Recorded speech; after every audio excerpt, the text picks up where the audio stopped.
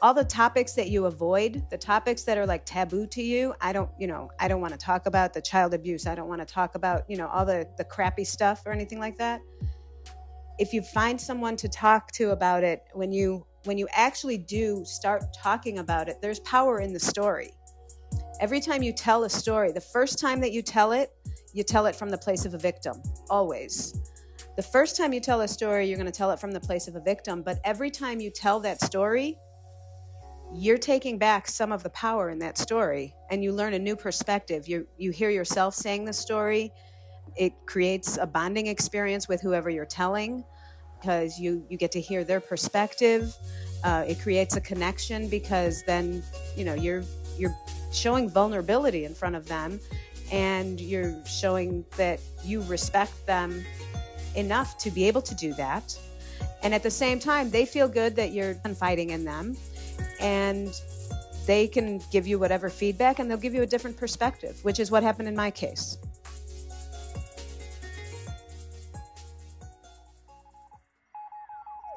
This is the Angles of Latitude podcast, session number 186, with the founder of the Life Teaches Foundation, AoL Johnson.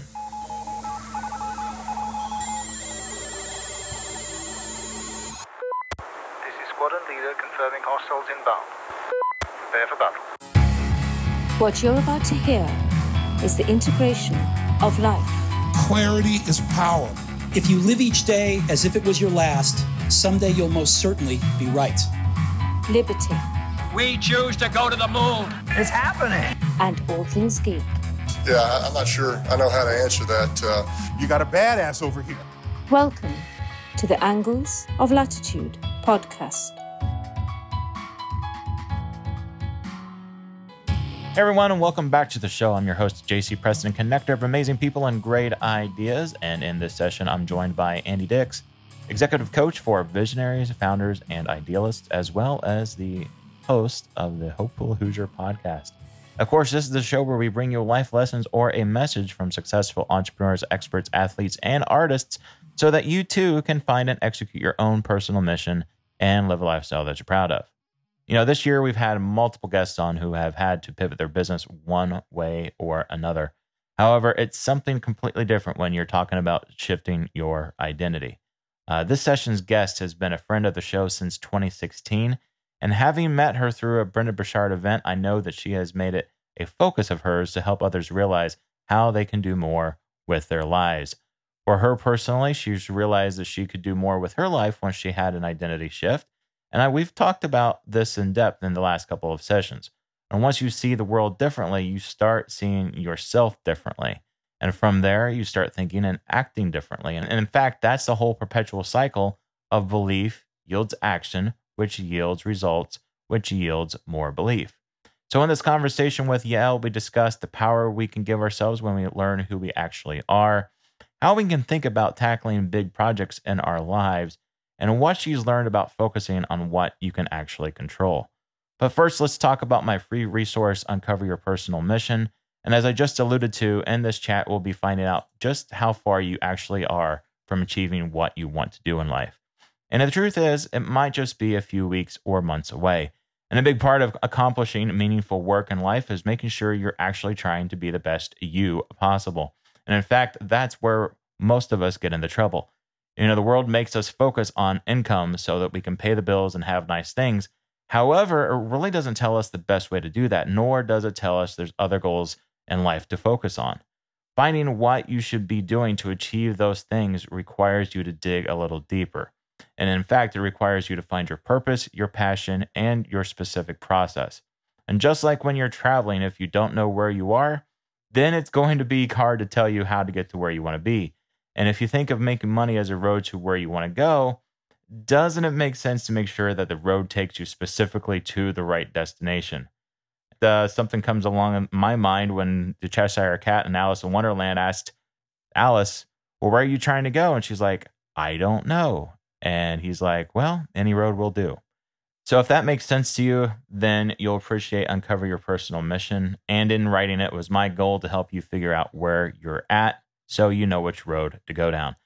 And in it, you'll find questions that will help you find your passion, your purpose, and your process. And that way, you don't get lost trying to be someone else when you're building your business.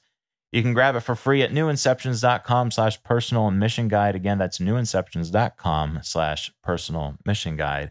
And let's make sure you get started on your new path the right way. Also, remember, you too can get in on this conversation. All you have to do is tag us on social media and let us know what you've learned from the discussion so far.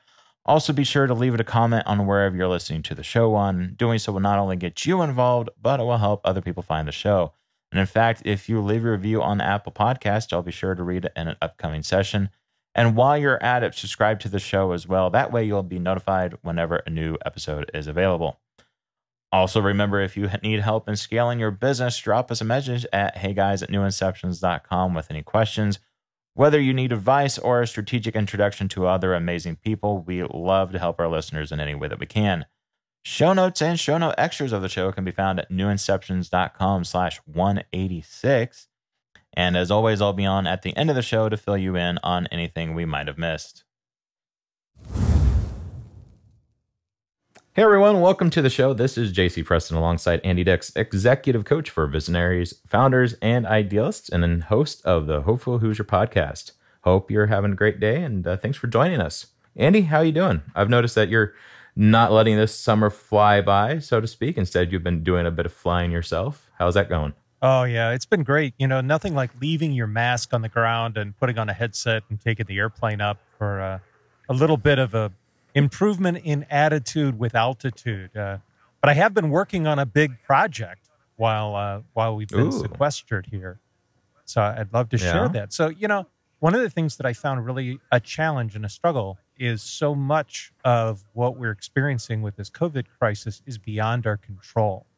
And I really felt like, man, you know, there's every day sort of the same. I don't feel like I'm making progress.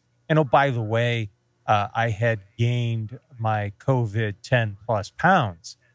And so I joined, along with my wife, we joined one of the nationwide well-known weight loss programs. And I'm happy to say 30 days later, by working the program on a day-to-day basis, I can now add 2 gallons of extra fuel to the airplane because I've lost 12 pounds. So there you go. Yeah. So, you know, you can develop and do a little bit of personal improvement even when you are socially distanced and quarantined and all that. And I tell you what, I've been feeling great just because I feel like, you know what, this is one thing I can control. What goes into the stomach is within my control. And I love it. It's been a great thing to be doing. And so I encourage people to, you know, gain control of something. Whatever you can control, and it'll make you feel better. Yeah. And it's great that you've actually been able to take that opportunity to do some fun things. I know a lot of people who have really locked themselves into a routine this year, and you know, really months are moving faster for them than they've ever have in the past. And I know with the community we're building with America Wellness Consulting, which is the pivot company we've been building in the last couple of months. You know, I'm personally meeting all kinds of amazing people who want to, you know, help businesses stay on their feet in this really crazy time. A lot of that is helping the leadership learn how to adjust on the fly. Many corporations aren't really set up to be able to do that. A lot of them are like aircraft carriers compared to a speedboat, which, you know, is unfortunate in itself. I mean, you look at companies like JCPenney or all these ones that we're familiar with over the years, and they just simply cannot pivot that quickly. So, but the problem is I think that a lot of individuals aren't able to pivot too quickly for that matter either, which actually leads me to today's chat. And in the past, we've featured friends and fans of the show, and sometimes they've been fresh entrepreneurs, and other times they've been seasoned vets who are starting something new. And today's guest is of the latter variety. She is founder of the Life Teaches Foundation, a nonprofit focused on helping people become the best version of themselves who can't really afford the help that they need. Currently, she's developing a podcast that I think many of you will enjoy in the not too distant future. And today we're speaking with Yael Ellsworth, who can be found on the web at lifeteaches.org. Yael, welcome to the show. How you doing? Thank you. It's a pleasure to be here. Andy, I like your attitude toward everything going on right now. And it's amazing just the difference in attitude can make. People are either feeling imprisoned by it, or I know a lot of people who are actually flourishing because they have the time to do that personal work. It really is all what you make of it. It's like Viktor Frankl said. Exactly. We are what we think about. Yep. So, Yael, this is actually a long time coming, Chad, as we've known each other, I think, since like 2016. We actually met each other through one of Brenda Burchard's events. And I'm sure, as you'd probably agree, there were a lot of people that had a great time connecting through that program. And some started some things and stayed connected, while others kind of drifted off into smaller pocket groups of people. But, I remember all the positivity that event produced for the attendees. When it comes to self-development, what got you started on your own journey of self-discovery and trying to make yourself better? Actually, Brendan Burchard played a big role in it. Really? Yes. I actually started this. This all started for me when I read his book called Millionaire Messenger. And in that book, he talks about basically spreading your message and building your life around spreading your message. And that book is specifically like how to monetize it, and so you can survive. So you can sustain. Rather than going to work, doing your regular 9 to 5 or whatever, and then living your life outside of that. I felt like I could relate to that because I felt like I was always chasing dollars. I was always chasing dollars, and I actually remember years ago saying, when my kids were little and I was trying to make plans, like weekend plans for them, for all of us as a family, and I was trying to figure out with vacation days and, long weekends and stuff at work, I had to figure out how to schedule something around my work schedule. So I remember making the comment saying this whole work thing gets in the way of me living my life. Yeah. So, and ironically, look where I am now. Right. So in today's world, why do you think it's necessary for people to take more of an interest in controlling what they can control on their own? For the most part, society kind of frowns on that, right? Yes, I do agree with that. I think that's actually the biggest reason that the world needs it, is because I feel like we've been programmed, for lack of a better term, and not because anyone, wished badly upon us or something. It's just for generations, literally thousands of years, we've learned to look outside of ourselves for guidance. We've learned what to think instead of how to think. So, and I think people get stuck in a certain mindset. We look outside of ourselves for approval. What should I be doing with my time? What am I supposed to be doing with my life? Who am I supposed to marry in some cases? All these things. We're not taught to look within ourselves. We're taught to look, either, look to your authorities, or whether it's, the church or, the government or your parents or whoever. Somebody's always telling you what you're supposed to be doing. Right.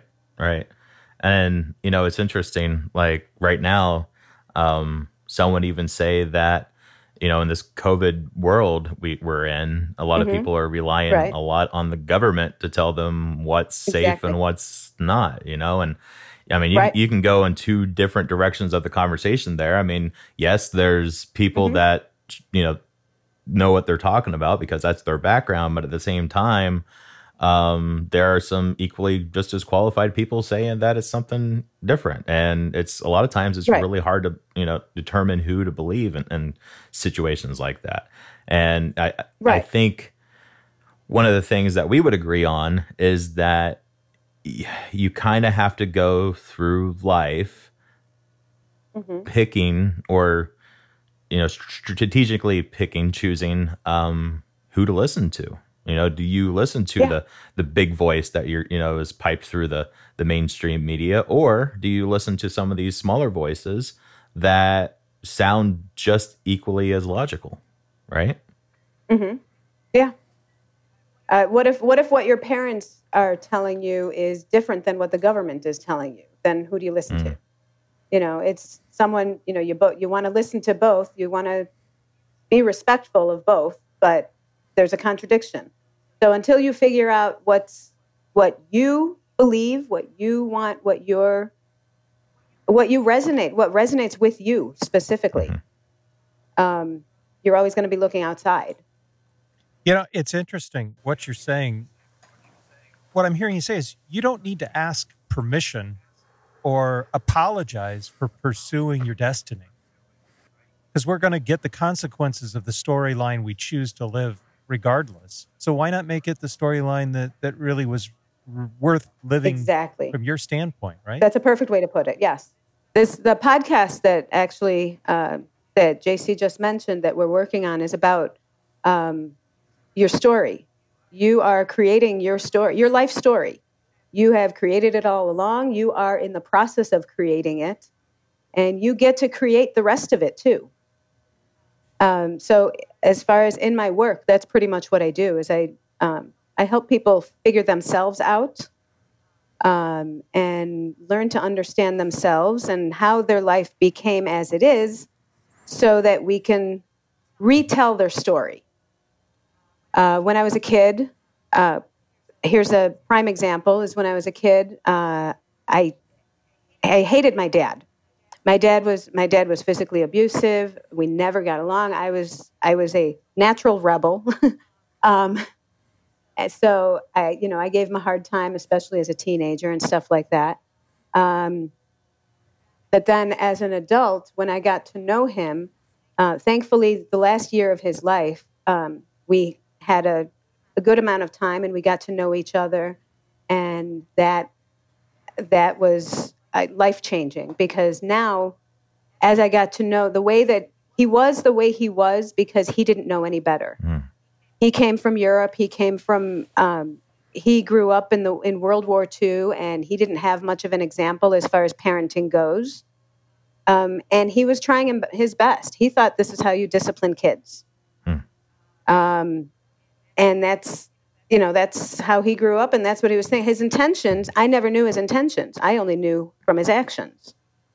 So when I got to know him as a person, as a grown-up, now I feel like I've always been Daddy's princess.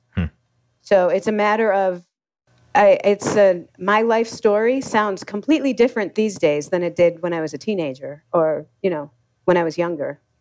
And so what I'm hearing is, though, it's not so much that what he did changed, because that's in the history. You can't rewrite history. Right. But what you did was you put it into a context of, instead of telling you the story of why he did it because he was a mean, rotten SOB that was taking pleasure in hurting you, you actually realized that, no, he was someone who really wasn't a very skilled parent, who was trying to do the best they could to raise someone to be even better as an adult. And whether or not they succeeded or not, that's debatable. We're not trying to excuse the behavior, right? But as an adult, if we can understand it and put it into context, then that rewrites your whole story. Am I hearing you right?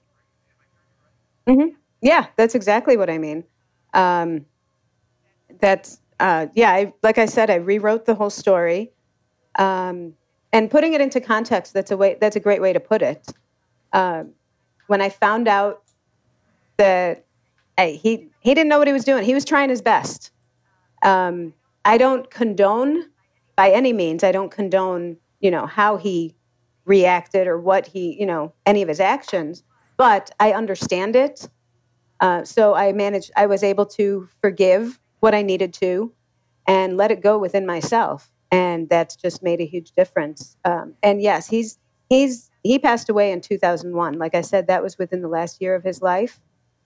And we didn't even know, he passed away suddenly. We didn't even know that was the last year of his life. So I see that as the universe was, gave me a present. I was able to find that peace.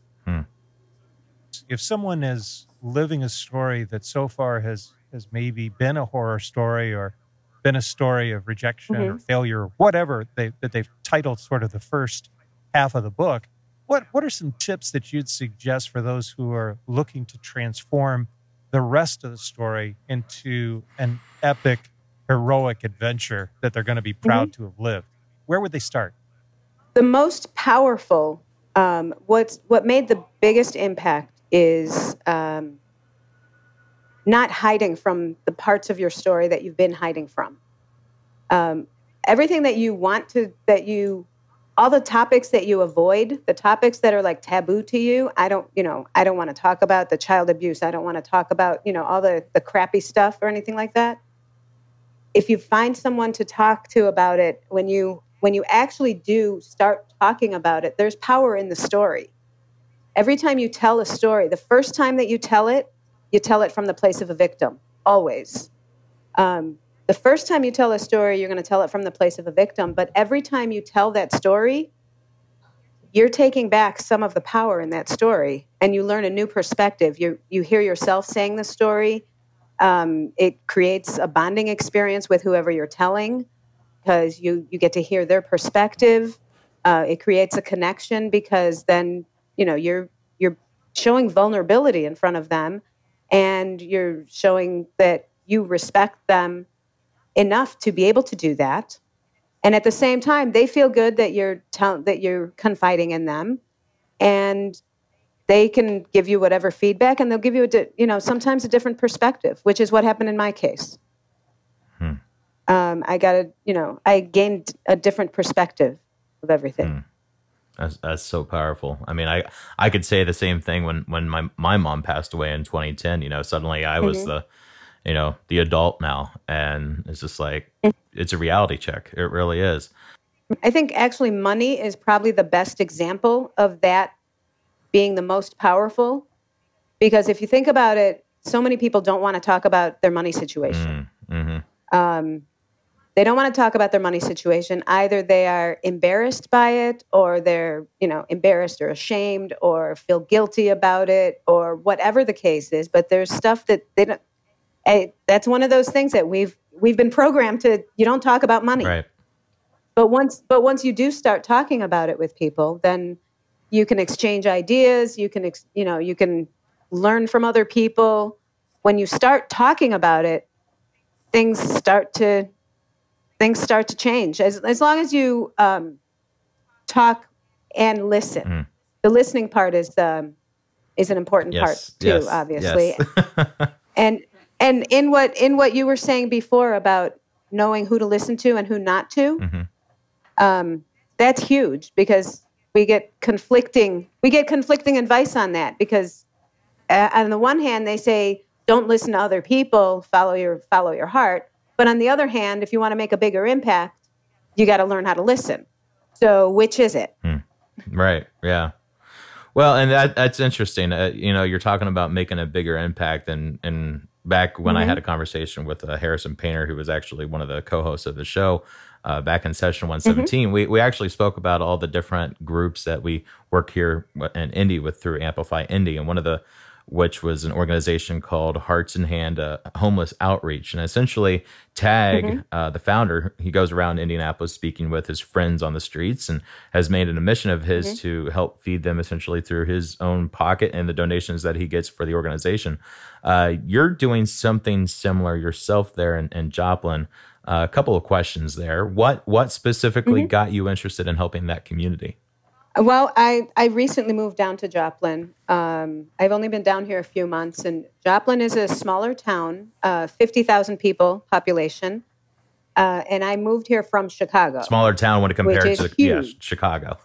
Compared to Chicago, right, exactly. So 50,000, it's not, I guess it's not a tiny town, but to me, this is like Mayberry down here. So, but I noticed that even in such a small town, there's a couple of areas where, I've seen some homeless people hanging out, and I found out there are a couple of shelters. So I started that's something that I was working on in Chicago. I was getting active in Chicago as far as addressing the homelessness issue. And when I came down here and I started seeing it down here, and then I found out that it's the problem's been getting bigger rather than getting smaller. And I'm talking about the problem as a whole, just for the town. And they are huge on community here. They had a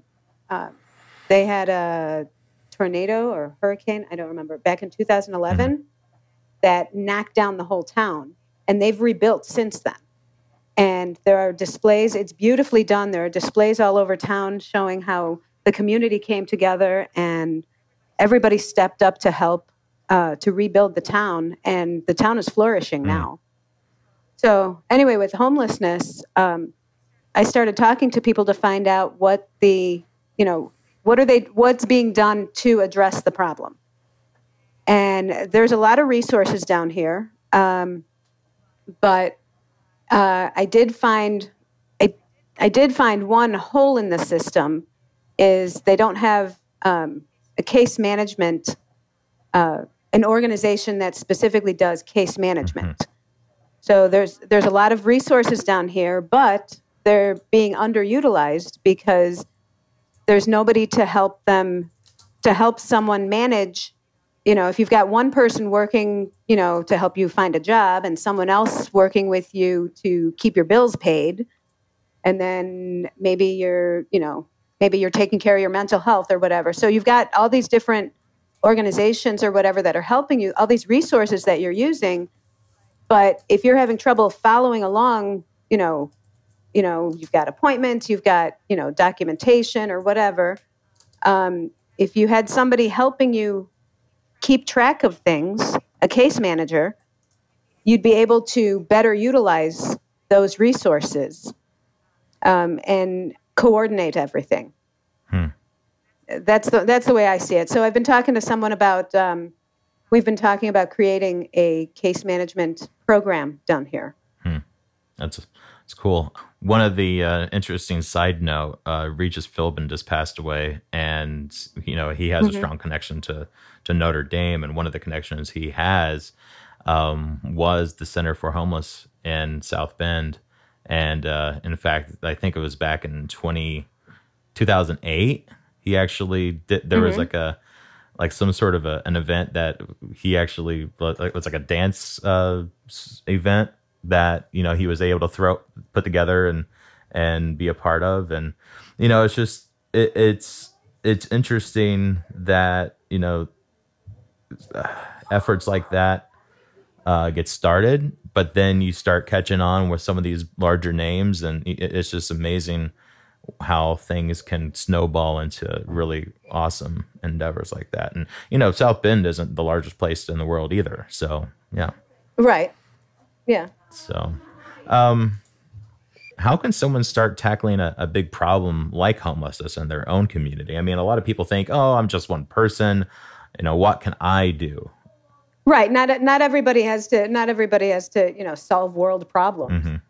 But to make a bigger impact, you got to take care of yourself first. You can't pour from an empty cup. You can't be helping everybody else and fixing the world if your own life is falling apart. Right. So I think that is the most crucial point that most people fall into is they're busy trying to help everybody else. And I for one can say that I used to do that for the purpose of avoiding my own life. Because I didn't want to deal with it. Remember all those things that I said that, rather than hiding from the stories that you don't want to tell? Well, that's what I was doing. I would bury myself in other people's drama so that I didn't have to deal with my own. And then I'd get frustrated because I felt like they weren't listening to me. Well, why would they listen to me if my own life is a mess? Yeah, I think a lot of college kids could say the same thing if they actually came to, a truth with themselves. That, right. They do. I would say that a good group of college students do that simply because here they are acting out what the world tells them to do, and something in them internally is rejecting it, and they want to figure that out, but instead of figuring out themselves or knowing where to even start, what do? They go to protests and they do all these social events that make them feel good, but they're not necessarily addressing the underlying issue. I honestly, as ironic as it sounds, while I was fighting homelessness in Chicago, I was not looking at my own stuff, and I had a house of my own, But that house was costing me a fortune, and I wasn't. Wouldn't tell at the time. I wouldn't tell my money story at all. I didn't want to talk about it. So in the meantime, I wasn't earning much money. I wasn't able to cover myself, but I was working to, I was volunteering and I was working to fight homelessness. And in the meantime, my savings was dwindling down. Mm-hmm. By the end of it, by the time I sold my house earlier this year, and that's when I moved down here. But by the time I was done, if my house wouldn't have sold at the time it did, I had about 1 month's worth of savings left, plus a bunch of debt that I'd acquired. Right. So I was busy taking care of everybody else, and I had other people living at my house because they didn't have someplace else to go or whatever. So that house was there to take care of everybody else. So that was one of the reasons that I decided that it was time to let it go, because I feel like it served its purpose. It was a great home for myself. It was my childhood home. I was raised there, and then I bought it from my parents, and I raised my kids there. So combined, we owned that. My family owned that house for 40 years, but I let it go because it was with other people. So of course, a lot of the dreams that we're talking about, they don't explicitly have to happen in a nonprofit world. For example, you can actually make social enterprises from such efforts as well. And I think people that are in the business world might understand them as more of like B Corp examples. Yeah. I could actually see, for example, setting up a building where you have homeless not only staying there, but running little businesses as well. And in fact, that's something that can be compared here to the Hope Center. They run a number of things here in Indy, including an event space, a boutique, a coffee shop, even a garden. And it seems that they're always adding to that list. What are some of the ideas or thoughts that you've had in helping the homelessness where you're at, or what could you envision other people doing as they sign up the help? My thought right now, the first thing I was thinking of is getting all those resources together and letting them be known. Creating an event. I'm not sure right now with the whole COVID thing. I'm not sure how much we'll be able to do right now. But my intention is to create, to do an event, kind of like a trade show, but with, where they'd have different, I don't know about booths. I'd like to keep it less formal than that. But the point is, I want all the resources to be known by the public. So the homeless community, it would probably be, I'm thinking like a picnic or barbecue or something in the park or something with all these resources available, and anybody could come, whether you're homeless, whether you're in the community and you want to help and see what's going on. I've talked to some small businesses. I do know some businesses who said that they want to help and be more a part of the solution, but they hesitate because they don't want to feed into the problem. They don't want to, shell money out to an organization where they feel like it's feeding the problem, where you're just giving them a fish instead of teaching them how to fish, so to speak.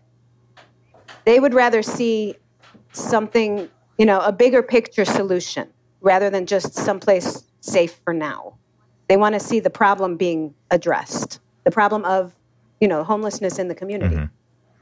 So, and once they know what's going on, and they're, it really is being addressed, and they hear the success stories, and they hear, how everybody's working together and stuff, then it would also draw in some of the small businesses for more donations, for more, make more resources available.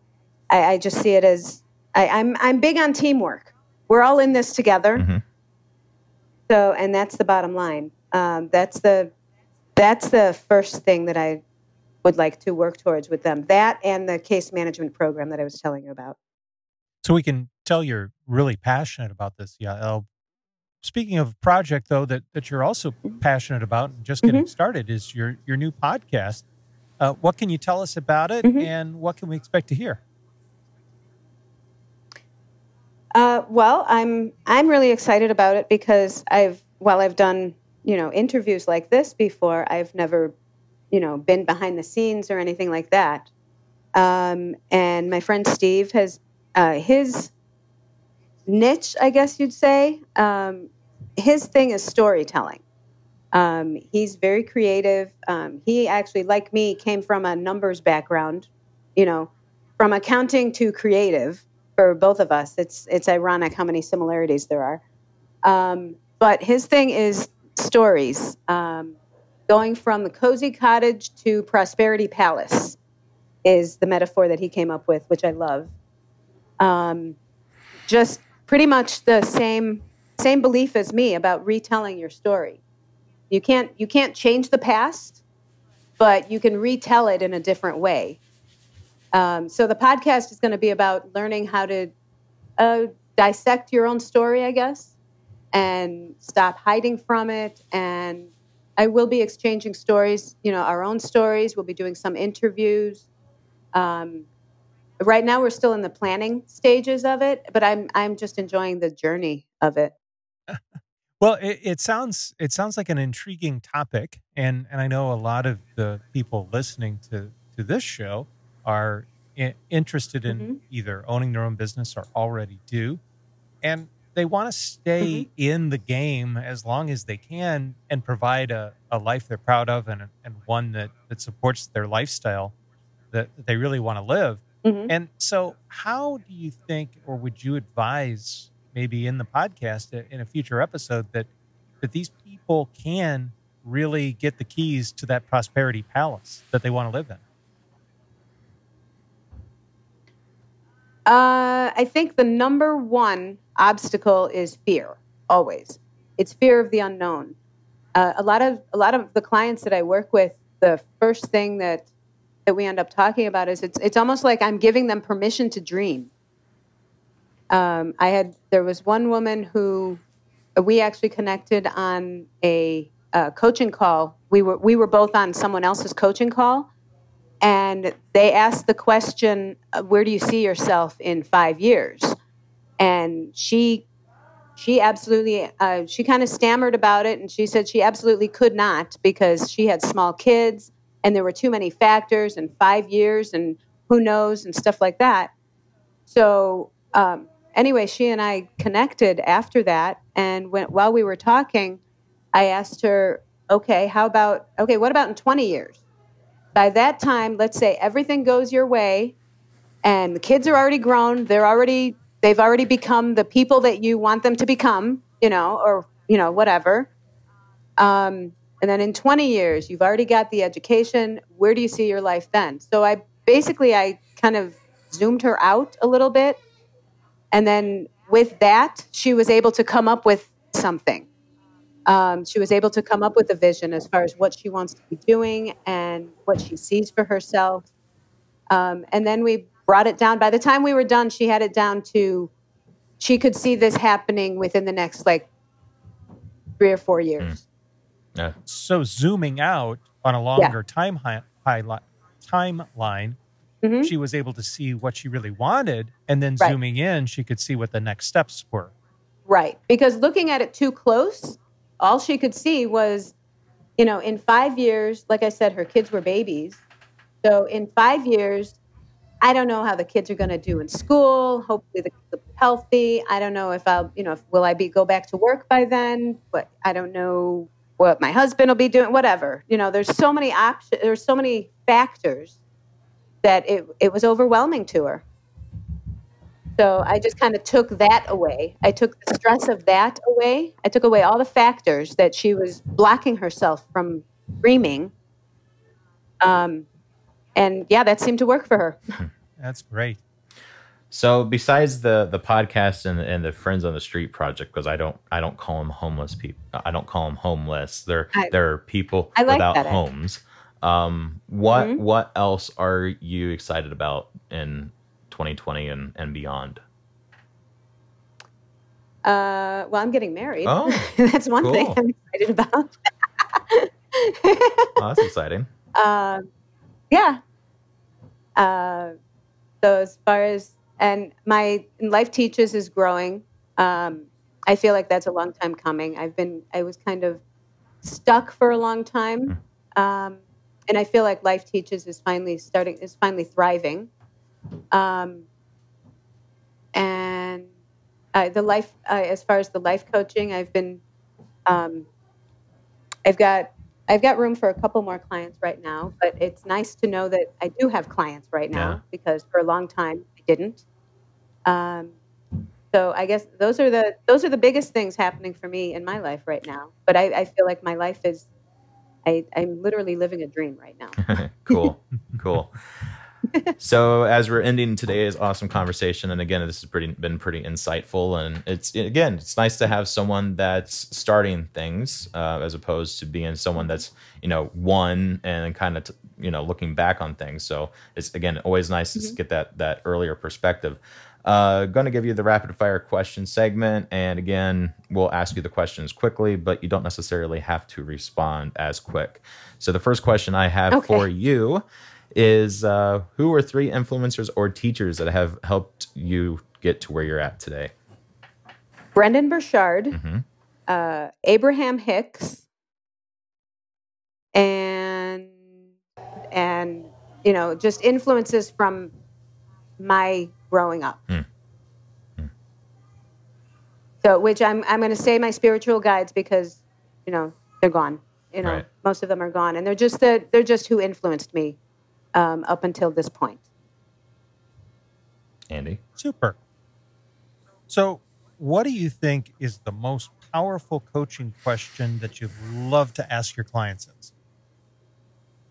What are you grateful for? I think has made the biggest impact because a lot of the people that I work with are busy looking at what they don't have.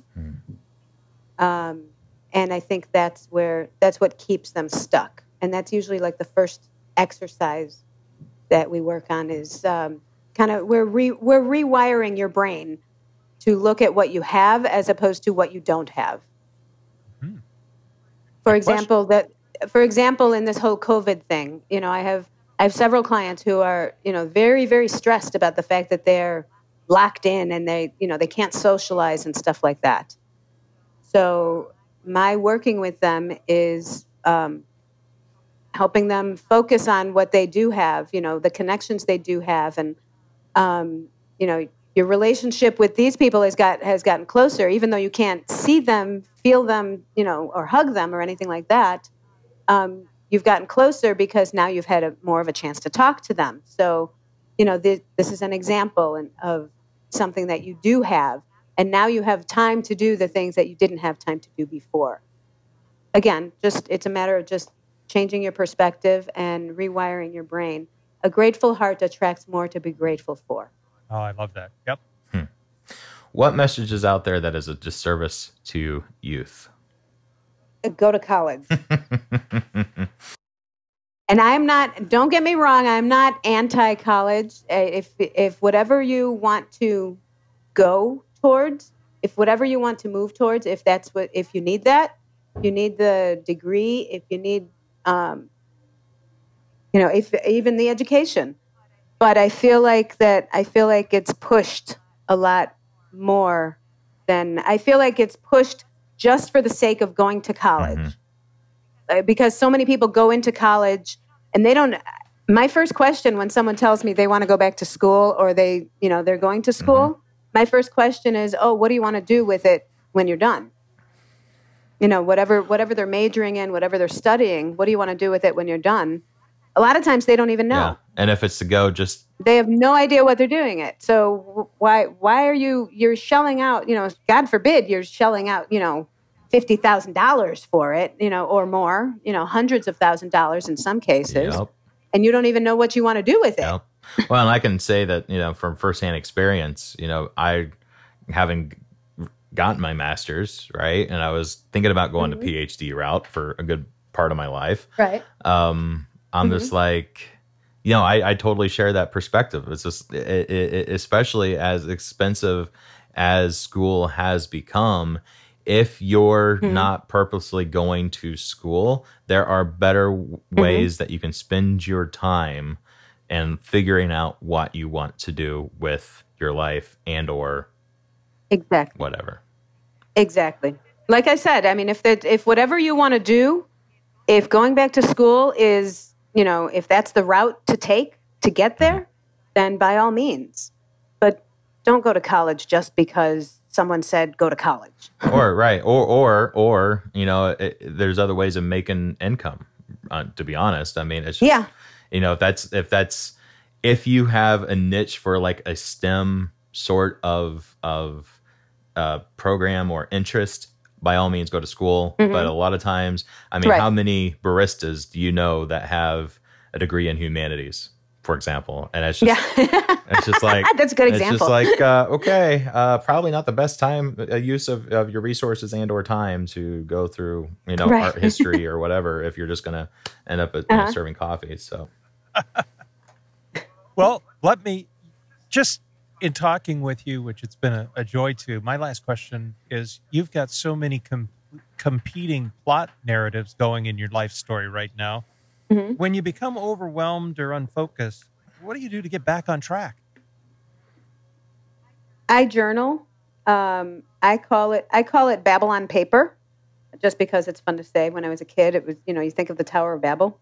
So I call it Babel on paper. And what it is, I journal. It's kind of like this speed round where when I journal, when I'm feeling overwhelmed, I grab a pen and a notebook and I just start writing. No editing, no thinking, no nothing. Just start writing. Just even if it's words. And there's a lot of my journal entries start out with, I'm not sure what I'm writing, but I knew I got to write, and then it just kind of flows from there. It's just a matter of just getting it out of my head, because when I'm overwhelmed, it's because I've got too many things just circling around. I call it, I always picture it kind of like a racquetball court, with the ball just bouncing around. Yeah. And it's just bouncing around in my head, and just putting it down on paper just helps me get it out. And I usually write until I end up with an aha moment. Sometimes it's half a page, sometimes it's 8 pages. So, but for me, that's what works. And there's nothing wrong with using speech to text either, if you want to do it all on your phone, as long as you have something that's recording all that information. So, final question: what's it mean to live a life of abundance?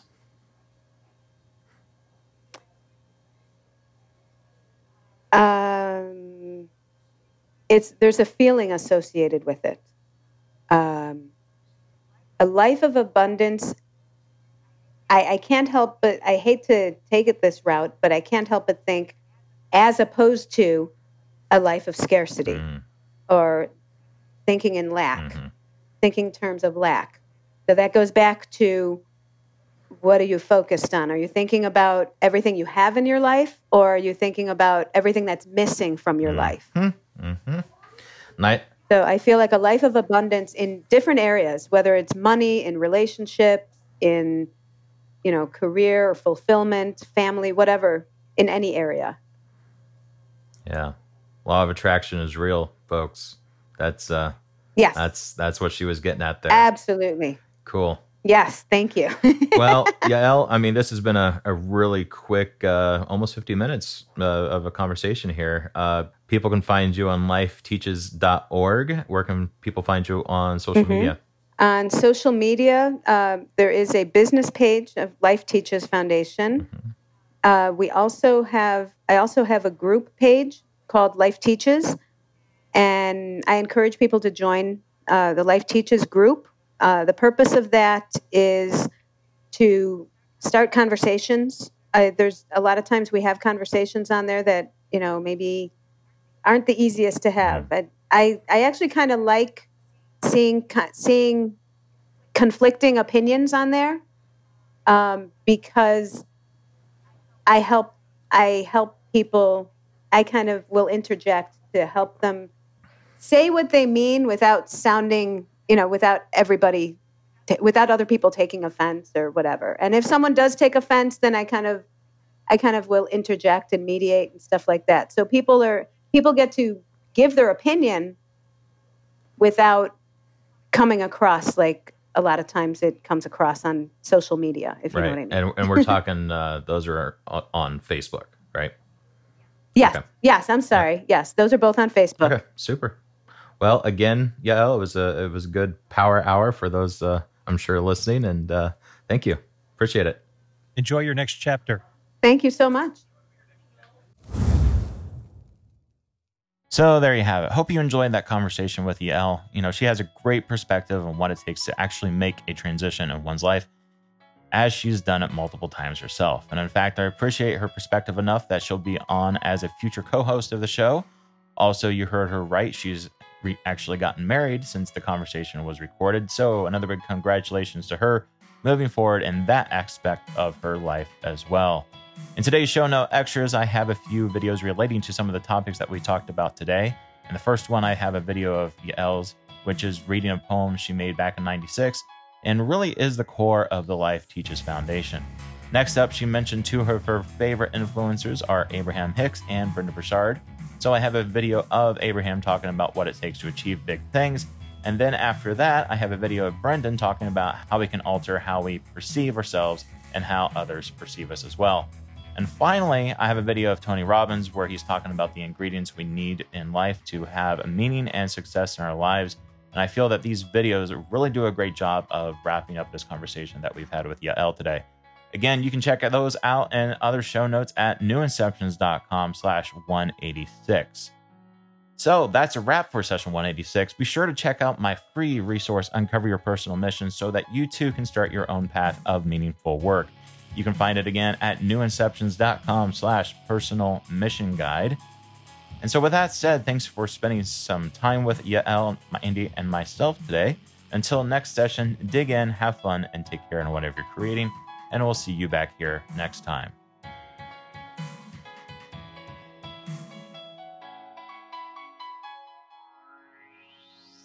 Thanks for listening to the Angles of Latitude podcast. Connect with us at home, at work, or on the go at facebook.com/newinceptions, on Twitter @newinceptions, Instagram @new.inceptions, and on the web at newinceptions.com.